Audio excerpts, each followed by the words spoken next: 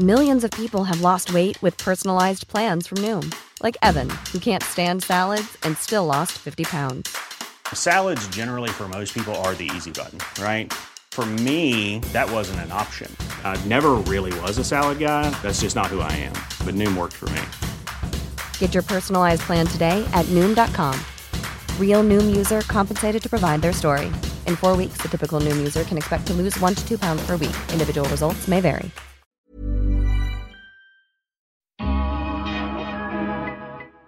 For some of us who were already journalists during the Marcosian era, for others who have learned about media repression during the dictatorship after EDSA 1, and for many of us who have yet to recover from various forms of attacks on the media, especially in the past 6 years, from the state and its agents and its allies, including on social media, we seriously wonder what lies in wait for us as journalists and for our profession.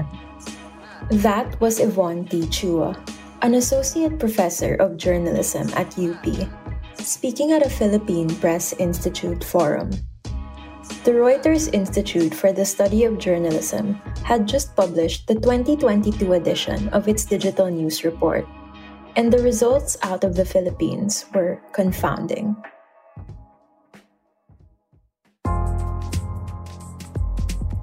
I'm Bella Perez Rubio, Puma Podcast. The Digital News Report, or the DNR, is regarded as the most comprehensive global analysis of news consumption trends, and the Philippines has been included in the survey since 2020.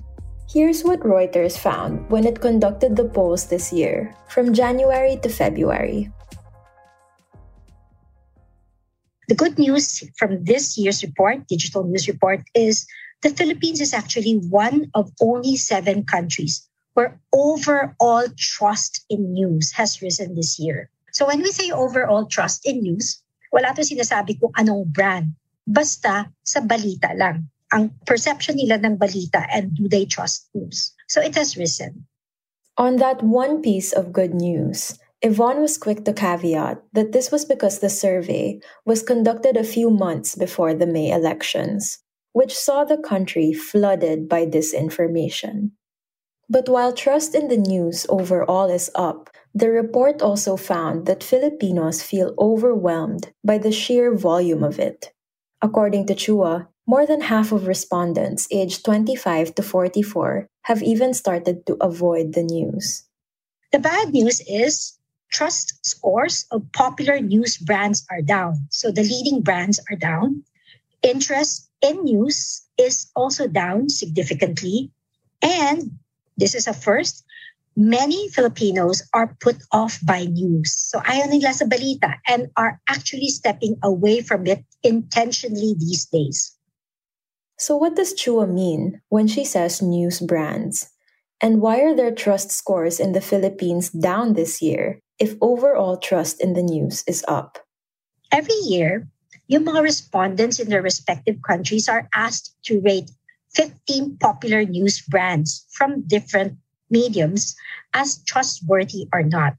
While the trust ratings of our news organizations appear high, especially when compared to other countries, they have actually fallen from last year's levels with the exception of the trust ratings of 4 organizations: Teleradio, Super Radio, DCBB, Abante, and Rappler.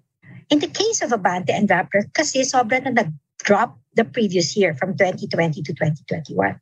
GMA, TV5, ABS-CBN, Philippine Star, and local newspapers suffering the biggest drops of from 4 to 5 points.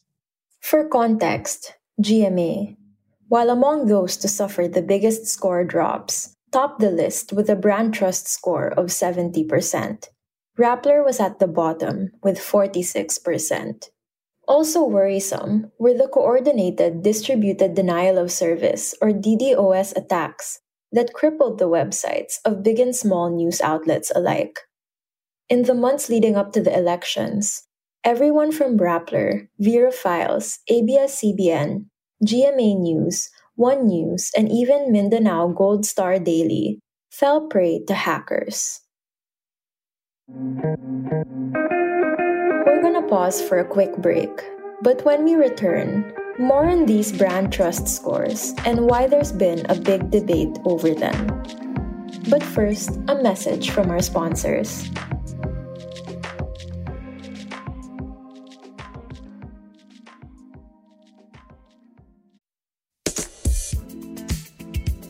You've been on top of your game all day. So when you get home, all you want is to de-stress by streaming a virtual concert and wind down by binge-listening episodes of your favorite shows and podcasts. And for that, you need a connection that keeps up with you.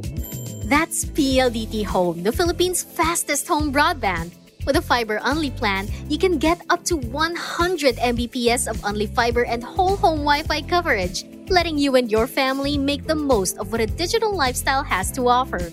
Find out more about PLDT Home's fiber-only plan and save up to 3,600 pesos and earn up to 200 pesos in cashback. Visit www.pldthome.com/fiber.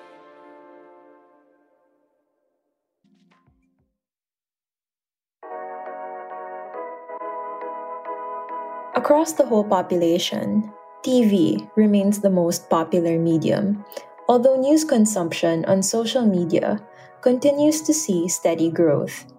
On that front, Facebook remains the most widely used. But in a clear sign of changing times, the biggest leap was seen on TikTok. In 2020, it was used by a mere 2% for news, but in 2022, that jumped to 15%. The Philippines now has 3 years worth of data with DNR. So maganda. So 2020, 2021, and 2022. And these show that the trust scores of all except 2 news organizations have dropped since 2020.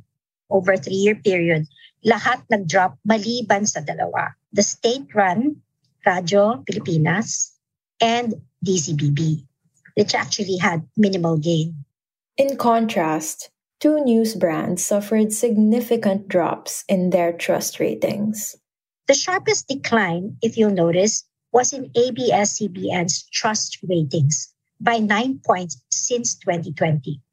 And we know pretty much the reason behind it. ABS-CBN had been demonized by no less than the outgoing president and his ilk, and later lost its bid to have its congressional franchise renewed. Let me also point out that ABS-CBN gained a significant proportion of people who said they do not trust it. In some, by 6 points. Malaki-laki yun. Followed by Rappler, which, as we all know, is battling a string of lawsuits.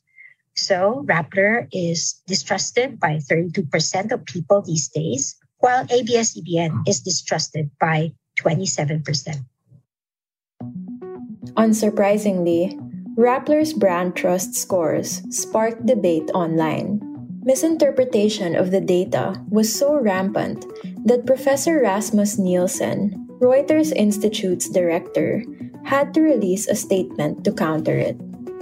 In the statement, he says, quote, "No one should abuse the Reuters Institute's research to claim that Rappler is the least trusted or most distrusted news outlet in the Philippines. That is false and misleading," end quote. Nielsen called it the cost of courage when independent news media that seek to hold power to account are often attacked and vilified by politicians and partisans. In fact, the study pointed out that the country's ranking in the World Press Freedom Index fell further to 147th out of 180 countries. So what can local media do to regain some of that lost trust and credibility? Here's Professor Yvonne with the final word. Napaka-polarized kasi ng ating media, ang sektor natin. So when you talk of the media, hindi naman siya monolithic at hindi siya homogeneous. May mga mahuhusay na journalist, nag-dish out na mahuhusay na journalism that we have. But we also have what we call bad eggs among us, or people who disregard the standards.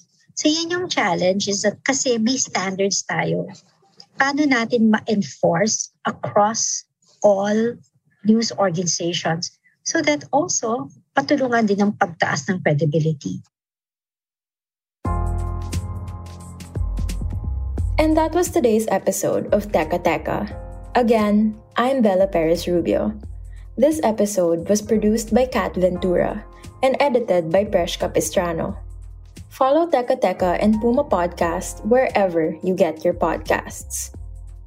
We are excited to build community with you, and it looks like we'll be able to meet for events real soon. So if you want to stay in the loop, please go to pumapodcast.com and subscribe to our newsletter. Thanks for listening.